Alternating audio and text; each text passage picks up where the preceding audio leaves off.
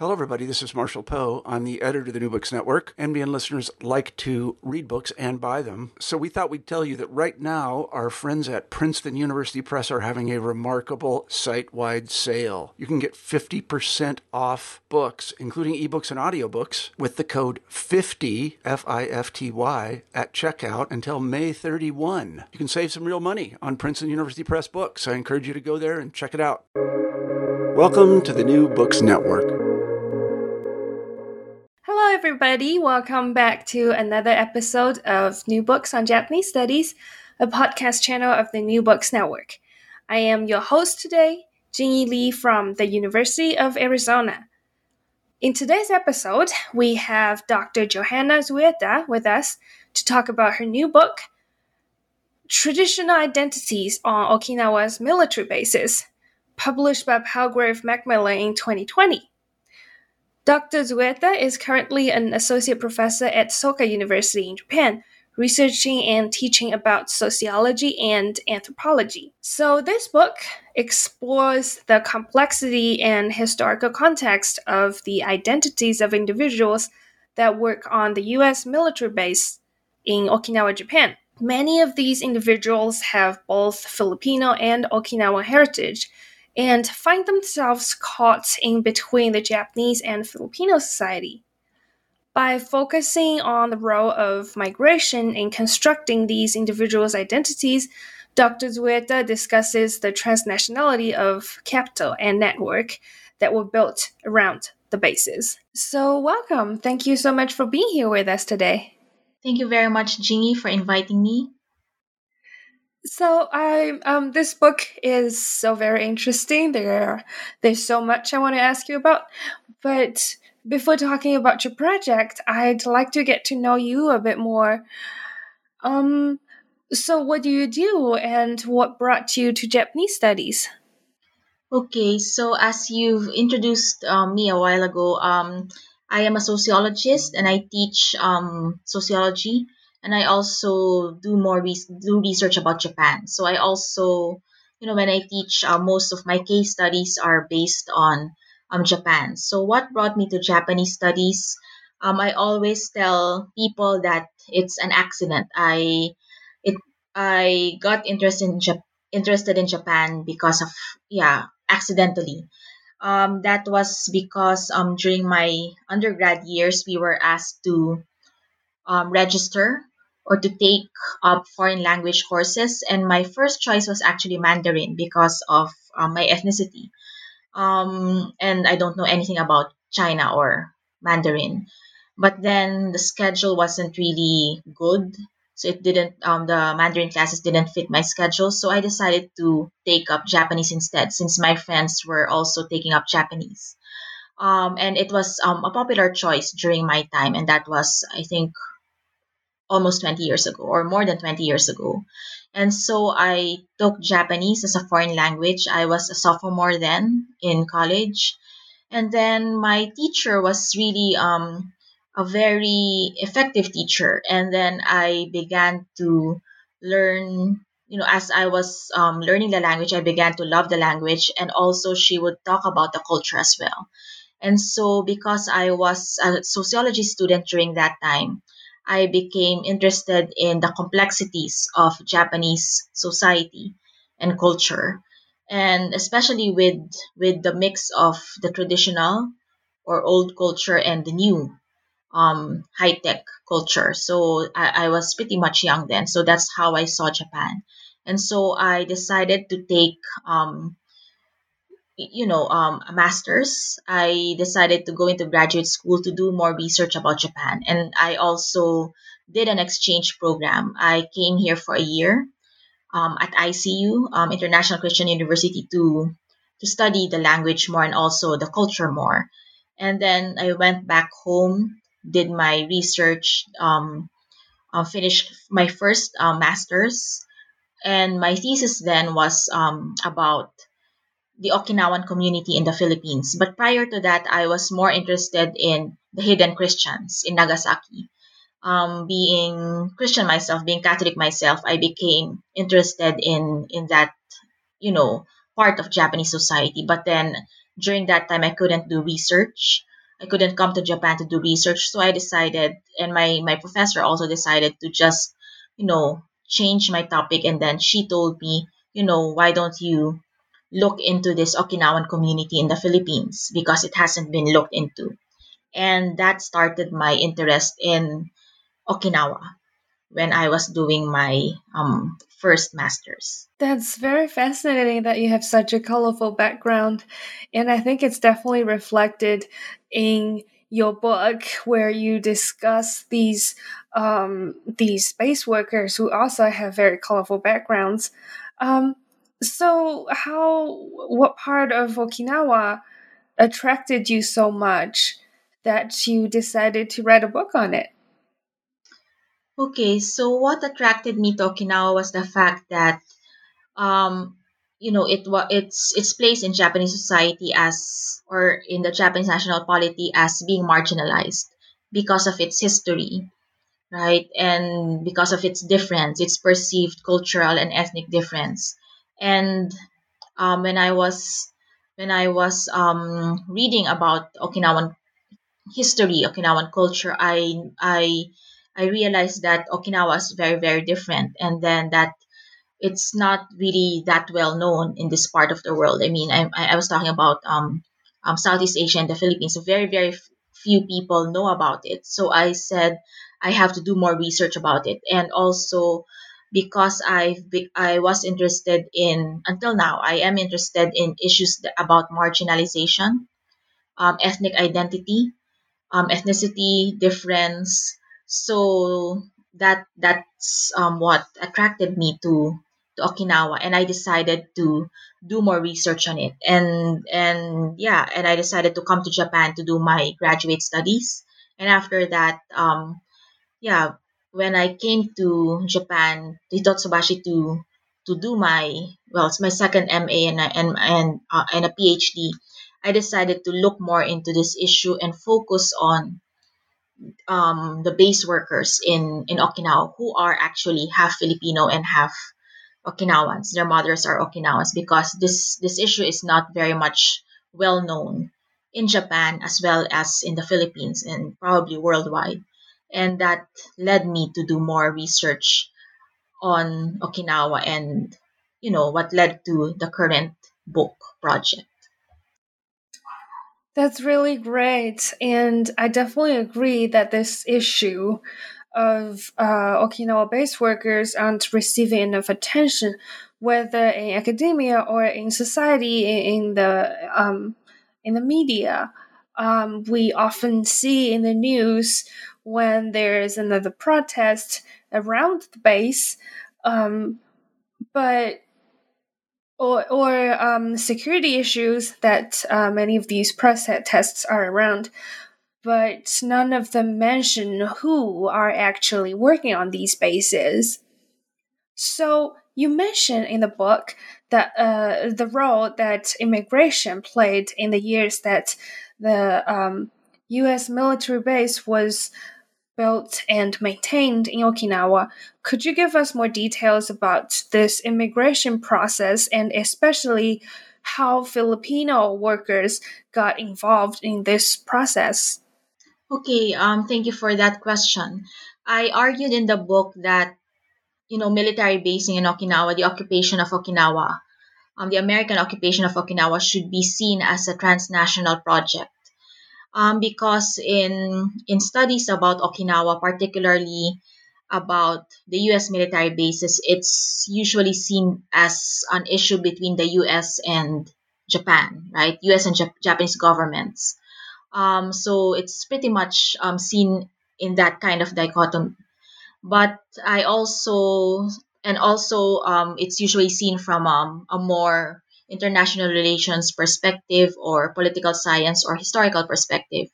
But I chose to see it as I've mentioned, it's a transnational project. I also chose to see it from the perspective of migration, because it also engendered a lot of migration within the region, especially during the occupation of Okinawa, when of course, military basing needs workers to construct the base.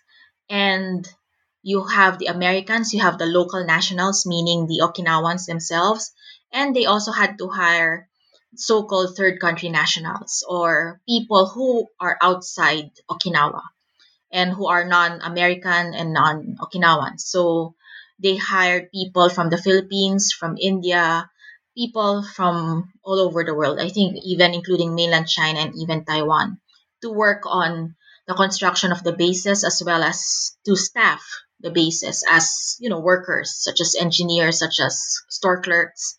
And many of these people came from the Philippines because the Philippines was an American colony, and obviously, because of 5 decades of colonial rule, Filipinos are proficient in the language, in English, as well as they are familiar with American cultural norms. So, in a way, they were actually favored along with the Indian nationals. And so there were a lot of Filipinos who went to Okinawa to work on base, both for the construction and the staffing of bases. And this was also, of course, um, an agreement between the U.S. government, the U.S. occupation government, and the Philippine government. And when I was doing research for this book, I also I also did archival research and looked at some unclassified documents, or letters, state to state agreements between the Philippines and the U.S. occupation government, asking, about sending um, migrant labor. And these, as I've mentioned, these migrant labor, they were called third country nationals during that time, because they were not Japanese, they were not Okinawans, and they were not Americans. And so I argued that in the book that it's pretty much transnational, and we have to look at it from a migration perspective as well, because this is because it's because of the American occupation of Okinawa that you had a lot of these migrations happening during that time, and that was the post-war years, right? Late 1940s to 50s. So that's it. Wow, I was really surprised actually when reading the book, because I had never thought that apart from the military base being on Okinawa land, taking Okinawa resources and using Okinawan labor, I never really think about the I guess in a way it's the results from colonialism, how it's still affecting people who were a part of that colonialism. So in the beginning of our little chat, I summarized your book really briefly. Um, could you tell us or summarize more of the book for us, the part that you explore the identities of third country nationals on the basis? Okay, yes. I think in some chapters of the book, I talked about the identities of these base workers. And I also mentioned, and I think you also mentioned last time, that many of these base workers that I interviewed are Japanese nationals. So in effect, they're not anymore third country nationals, because they're Japanese. Legally, they're Japanese nationals, and they are part of the so-called United States Forces in Japan employees. So they're basically, yes, employees of the working for the United States Forces in Japan. Um, and with regards to nationality, for these people, yeah, I argued in the book that when we talk about Japanese nationality, we have to challenge what that means, because we always think of nationality in the Japanese sense as a conflation of ethnicity, citizenship, culture, language. But then, with regards to Japanese nationality, now who is a Japanese, right? We always ask that question: who is a Japanese? It's pretty is pretty complex now, especially now that you have these so-called half individuals who are Japanese legally, but probably culturally they are not Japanese anymore because they might not be proficient in the language, or they do not know um, a lot of Japanese cultural norms, or they are actually their one of their parents is not Japanese. And this is what I dealt with in the book. That if you look at, let's say, base workers, many or most of them are Japanese. You know, those civilian workers. I also mentioned in the book that most of these bases, the bases are actually right now being supported by the Japanese government in terms of financial resources, and they also pay for the civilian workers on base, the Japanese workers on base, and for these Japanese workers on base, when we look at their nationality, of course they're Japanese, but then if you look at their background, many of them are, they actually have Okinawan and Filipino parentage.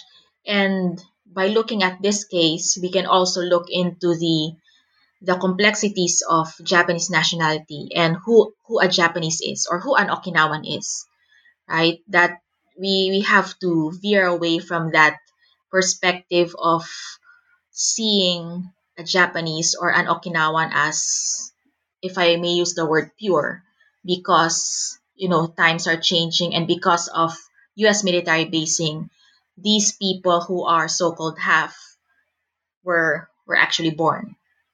Yeah, that's it. Wow, there's so much in what you just said that I want to get more details about. So I guess I can start with this question. So you mentioned, and this I actually did not know before you mentioned it, that the Japanese government is actually paying for these base workers, even though they're working for U.S. military bases. I guess this ties into my next question. In Chapter 6, you introduce how these base workers fit into the labor system of both Japan and the U.S. So could you give us a bit more overview of this labor system, and why are these issues, what are some issues that this might bring when it comes to these base workers with Filipino and Japanese heritage? Okay, thank you for that. Yes, in chapter 6, I talked about how these base workers are hired. And then there's this special agency, the Labor Management Organization, which is tasked to hire USFJ employees, or United States Forces in Japan employees. So they are hired by the Japanese government through the Ministry of Defense. It seems that they are government workers, but they are not really considered komuin or civil servants. They are of a different type of workers, but they are, of course, funded by the Japanese government, meaning they are they get their salaries from the Japanese government. And how this plays into the whole base issue or military basing, because they are needed to support. They're actually the support force for the United States military in Japan, because they're the ones doing all the technical work, whether it's IT, whether it's working in restaurants, in shops within the base, whether you also have people working in recreational facilities on base. So you also need these workers there. So without them, the bases could not function, because it's really one big, how do you call it? It's like one big society, or if we can use that term, wherein you have the military, and you also have the civilian workers, making things work for for the for U.S. forces in Japan, stationed in Japan. So yes, so it's really going to be tough. Again, this is a very much contentious issue because many people want to get rid of the bases in Okinawa. So if we talk about Okinawa, you have people saying, "Oh, we have to um, get rid of the bases here in Okinawa. We don't need the bases." But then, on the other hand, the bases also provide jobs for many of these Okinawans. And in fact, in Okinawa, a base job is like it's they use the term akogare, meaning it's being longed for. So unlike in the mainland wherein they don't really care much about base work, in Okinawa people would want to work on base because it pays well, especially for the base towns or towns in Okinawa wherein they host the bases such as Okinawa City, Ginowan City, even a town as small as Kin. Many of these, the people living near these bases, they usually work inside the bases or they have businesses that cater to um, the U.S. military. So it's really part of Okinawan society. It's really part of their livelihood. So it's really a big issue when you talk about labor, because it's really income generating for many Okinawans, and um, they a lot of them work there. So take away the base is what will happen, and this is also what my informants told me, that they are pro base because their livelihood depends on the bases. And yeah, they even told me that during elections they vote for people who or officials who or politicians who are pro base because obviously they want the bases to be maintained because their livelihood counts on it. I hope I answered your question. Yeah, that's astonishing to know. Is this? Do you think the same or a similar situation is happening on to base workers of the other military bases in Japan, or is it a special case for Okinawa? Yes, that's a good question. I mentioned earlier that in the case of the mainland, not much people are really bent on working on base. That's also due to the fact that if you look at the bases on the mainland, they're very much dispersed from Hokkaido to Kyushu. Okay. But in Okinawa, you have almost 70% of all the U.S. bases in Japan in that small island of Okinawa. And we also know that unemployment rate in Okinawa is pretty much high. The last time I checked, it's higher than the national average.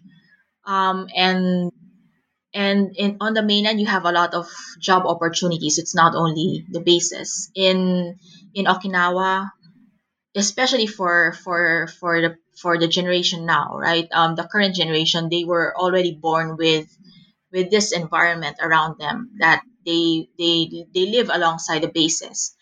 And and yes, because base work pays more, so it's like it's one of the few options available for them. Of course, there's also tourism, and also yeah, it's either that or they leave the prefecture and work in the mainland, which many of them are doing. And so because of less opportunities compared to the mainland, the bases are a source of yeah, significant it's a significant source of um, job opportunities. So it's not only working inside the bases, but also, if they have, let's say, businesses that cater to the Americans, the servicemen and women, then we can also argue that yeah, they depend on the basis for their livelihood. So yeah, I hope that's clear. So, would you then consider this as one of the main reasons that the issues concerning base workers aren't receiving enough attention from the Japanese society? that that in the mainland or outside of the base, outside of Okinawa, they don't have to worry about the opportunities that's brought by the bases. Yes, I think that's one. And also, yeah, because in the mainland you have more opportunities, and also I think base work is actually hidden because bases are, people see it as an enclave. Like, you don't actually know what's going on there. Not anyone can enter, just freely enter the bases. So for people in the mainland, the way I see it, they don't know what's happening inside the bases. Even in Okinawa, you can't just enter these bases unless you have like a permit or you work inside the bases. So that's why I think people are not that conscious about base workers, especially in the mainland, because as I've said, bases are dispersed. Unless you live in a town where, or which hosts the military base, or let's say like Yokosuka in Kanagawa Prefecture, or Tokyo also has Yokota Air Base, which is in Fusa City. So people surrounding that, so probably they know people working on base. Unlike in Okinawa, where you are actually literally surrounded by a lot of these military installations. So it's like a part of life that your neighbor or probably one of your kin or family member works on base. So that's also what I felt when doing research in Okinawa, right? People here and there, they work on base, or they know someone who works on base. So it's pretty much yeah, because it's a very much ubiquitous existence as compared to the mainland, unless of course you're living close to one of these military installations. And again, the military installations in the mainland are quite dispersed compared to the ones in Okinawa. That's right. That's I can't begin to imagine how different life must be for these, for not just space workers but also, like you say, people whose family members are base workers.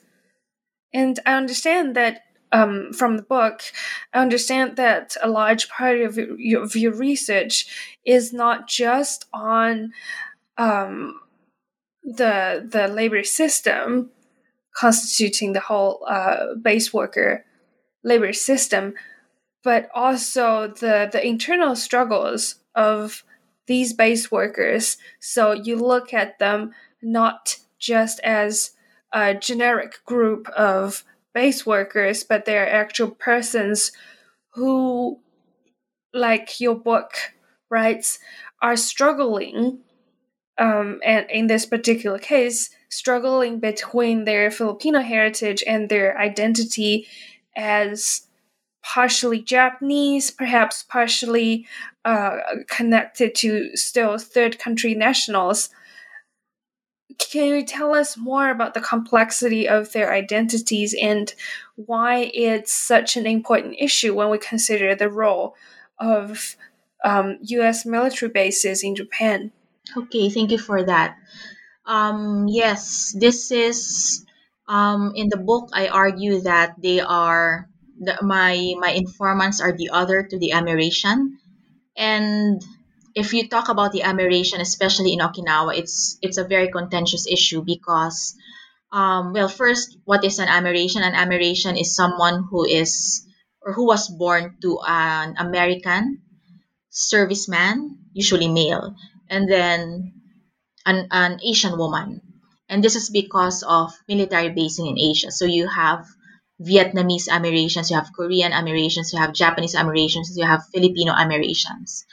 Um, and so you have this group of individuals who were born because of the presence of the US military bases in the region. But I also argue that beyond this or beneath this Amerasian category. You also have people who were born because of military basing, but then their fathers were not Americans. Rather, they are, let's say, Indians or Filipinos, but they worked alongside the Americans, the Allied forces. So I said in the book that they are the other to the Amerasians. And for these individuals of Okinawan and Filipino parentage, again, their mothers are Okinawans, their fathers are Filipinos who worked on base. There are a lot of issues in terms of or with regards to their identity. One is growing up in Okinawa as a child of a Filipino and an Okinawan mother. Although even though they are not conspicuously different, meaning they don't physically look different as compared to when you are, let's say, half Caucasian or half black. Um, so in a way they're not that conspicuous, but in terms of language, for instance, right? So in terms of language, many of them are not familiar with the Japanese language, especially when they returned. um, so that's an issue when they return as adults. When they were growing up, some of them, I remembered I told about the story of Marco, who was schooled in an international school, but he was actually speaking Japanese at home. But then, while speaking Japanese at home, he had a Filipino name. So that really disturbed his identity. Imagine going to an international school speaking English, but at home they speak in Japanese, but then he has a Filipino name. So he was questioning, he had all these questions about his identity. And then for those who they grew up in Okinawa, yeah, they grew up in Okinawa, but they had to go to the Philippines, their dad's homeland, because the contracts, the work contracts of their fathers expired. So for those who went home in the 50s, they also experienced discrimination because of the atrocities committed by the Japanese. And the Filipinos thought that they were actually half Japanese, and that they're that they're connected to the war atrocities that the Japanese soldiers committed in that part of the world. So they also had that bullying issue, discrimination. And then coming back as adults when they were in their 20s or in their 30s to work on base, while on base, they were not really discriminated against. So far, they did not tell me anything about discrimination, but they told me that because they do not know or they are not familiar or not fluent in Japanese, outside they were they were treated as foreigners, even though they have Japanese nationality. And then yeah, as I described them in the book, they are legally Japanese, but culturally they are not, because yeah, culturally they act differently. They also somehow imbibed base culture. So whatever the culture is on base, which is pretty much American but also multicultural. So on base, they are able to be, let's say, themselves, because they can easily interact with the Americans and with the other Japanese or Okinawans who speak English. But then outside, it's a totally different world for them. That is why in one of the chapters, I think one quote that stood out, or when I was interviewing these my informants, Raphael mentioned that we Okinawans are a minority in Okinawa, and we are a minority in Okinawa. So it's like we are a minority within a minority. Um, so a double minority status in Okinawa, because Okinawans are a minority in the whole of Japan, and then they are a minority in Okinawa. So that's what I discuss in the book. Double minority, and I also mentioned that these people are invisible primarily because not many people know about their existence. That you have these base workers who are actually half Japanese or half Okinawan, half Filipinos. Although in Okinawa, many of them, I mean, in Okinawa, their existence is kind of known because Okinawans live among them. But then, generally speaking, I said they are invisible in that regard because not many people know about them. So I hope I answered that question. Yes, thank you. That must be so difficult for these people to be struggling, to be torn between the Japanese society, Japanese culture, and their own culture, or if they even feel that they belong to any of their own culture. And you just mentioned some examples, some individuals, and from your book, I can tell that you did a lot of interviews on these base workers. Are there any story that stood out in particular to you when you were exploring this issue? Yes, I mentioned the issue, or I mentioned the story of Marco, who, yeah, the person I mentioned earlier, who studied in an international school, and then but he was talking to his parents, I mean to his Okinawan mother and Filipino father in Japanese at home, but then he had a Filipino name, so he was quite puzzled about his identity, and it was at a very young age.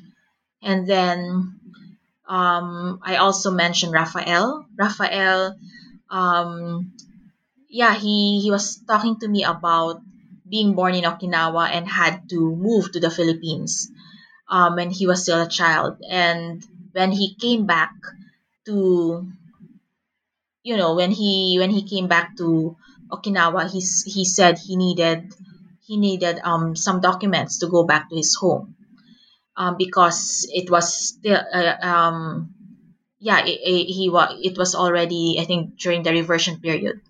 And he also mentioned about being given an automatic citizenship or passport, Japanese nationality, because his mother is Okinawan. And it's not only that; it's also connected to the fact that these individuals were listed in their mother's family registry, or in Japanese it's called kosekitohon. I also mentioned in the book that nationality has become automatic for these individuals, primarily for those who were born out of wedlock, so illegitimate. And they even told me that I was able to acquire Japanese nationality because I was born before my parents got married. And because they were born before their parents got married, so they were listed under their mother's family registry. Because during that time, that was in the 1950s, if you were born with a foreign father, then and you were born with a foreign father after your parents married, then you take on the nationality of the father. So that means, especially, and some of these individuals are not registered in under their mother's kosekitohon, and because of that, it would be difficult to claim Japanese nationality after your parents get married. So you really have to prove that you're one of you, that your mother is Okinawan. And I also came across some of my informants who had that kind of problem. But for those who were born before their parents got married, it was somehow much easier because they just presented the documents, and then the immigration officials, or yeah, saw that okay, they are listed under their mother's family registry, so they are Japanese, and so it was easy for them. That is what, and even one of them said that it's automatic. So those were the stories that I heard, and that it was really interesting because they were talking about how illegitimacy, in a way, made it easier for them to acquire Japanese nationality. And and because of that, I also looked at some other cases, and there were in fact other cases that are similar because of the Japanese nationality law during that time, which was of course changed now, but before, because of that, because of the law, and then yeah, so in a way, because they were born before their parents got married, so the law did not apply to them, and so yeah, they were able to acquire Japanese nationality by virtue of being listed in their mother's kosekito. So those were some of the stories that that's connected to nationality and also identity. Okay, I hope I answered that your question. Yeah, yeah, of course. It's just this is such a complicated issue with so many layers to unpack. And I am really amazed how you were able to explain all of these very neatly in your book. I really wish we had more time to discuss your book, but allow me to just ask one last question. So, looking into the future for these base workers, what do you think are some possible ways that the Japanese society can do, or maybe even the world can do to help solve the identity crises of base workers? And how do you think this barrier between the base and the other side, outside of the base, could be broken? Okay, thank you for that question. That's really a thought-provoking question. So for the identities of my informants, my base worker informants, in my book, I call them Nisei, or second generation in Japanese, primarily because that's also how they identify themselves, as Nisei, meaning their Issei mother is Okinawan, and so they are Nisei, meaning second generation Okinawan. So they got that term from that, from their Okinawan parentage. That's why they use the term Nisei. So in the case of the identity of these kinds of base workers, especially for the next generation of base workers, the Sansei, many of these Niseis have children who work on base now.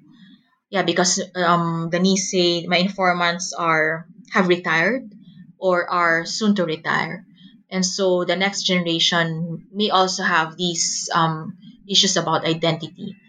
Um, I think what is important to note is that, yeah, when you talk about workers, these kinds of civilian workers on base, and then even though we know that they're Japanese, we also have to think, who really is Japanese, how what is our understanding of Japanese, because just seeing this case of these Nisei base workers, they're actually half, and they're not, and I'm pretty sure you also have a lot of these kinds of, or different kinds of half, maybe half Japanese, half Americans working on bases or working on base in Okinawa. And so that challenges us to think about identity from a Japanese perspective or a Japanese context. And also, yeah, with regards to looking at, or how do we tear down the walls between the bases and, let's say, local society. Looking from an Okinawan perspective, or the context of Okinawa, yes, it's really difficult because, as I've said, the bases are an enclave, so we don't really know what is happening on base. Um, it's a complex issue in Okinawa because, on the one hand, people who work on base are admired because they're able to live quite good lives in terms of, I mean, financially, like, not, yeah, middle class affluent lives, but at the same time, some people don't have good um maybe they don't see base work as um, a good thing, especially if they're anti-base, because they see that people who work on base, oh, they're probably pro-base. So you have that really contentious issue. And again, people who work alongside the military in Okinawa, right, as civilian workers, or if they're married to a serviceman, they're also seen differently. And you have all these works, talking about these kinds of issues.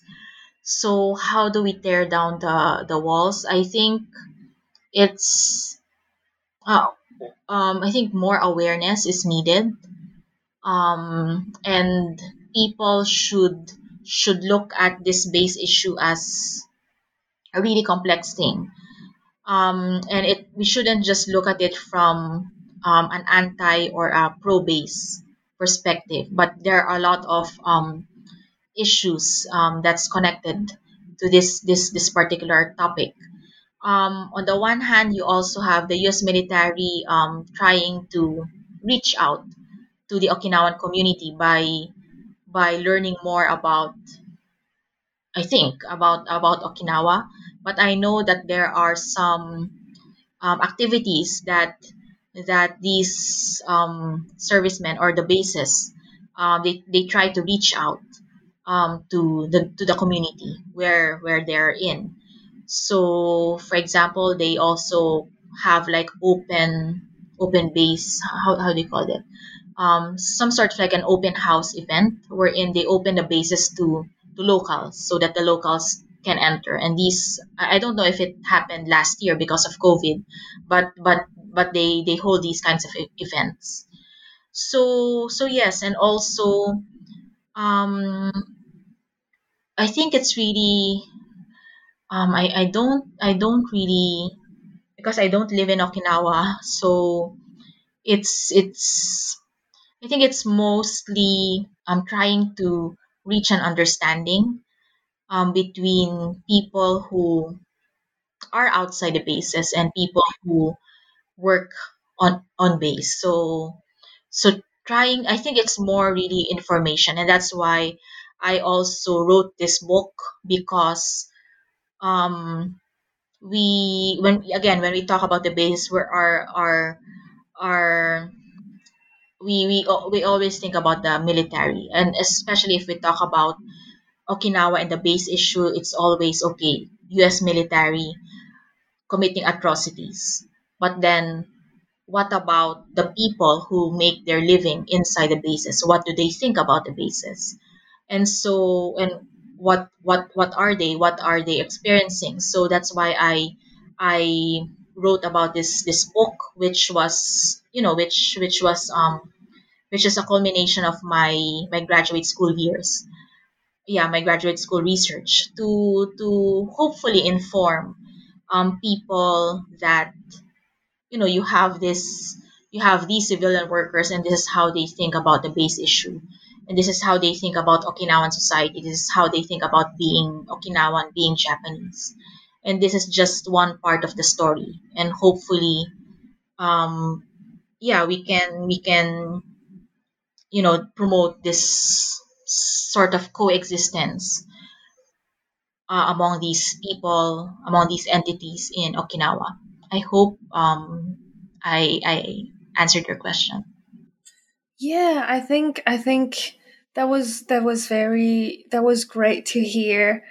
I definitely think that your work is very important. I'm so glad that you're writing this book and calling for more attention on this issue, and that, well, I guess there are, in some way, efforts to connect the base and the outside of the base. I definitely hope that your research receive more attention, not just from academia, but also from ordinary. I can't really say ordinary people, but media and just everyday people. Yes, thank you, Jingy. And yes, that's why I also agreed to do this podcast. So hopefully, my research will also reach out to a lot of people, because so far I've been talking to academics, if not academics, students. So I mean, to a larger audience, I still think I need to do more work so as to make people more aware about this issue. Thank you.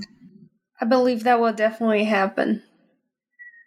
Thank you very much. Yeah, no, thank you. Thank you so much for your time, and thank you for telling us all about this issue that so few people know about.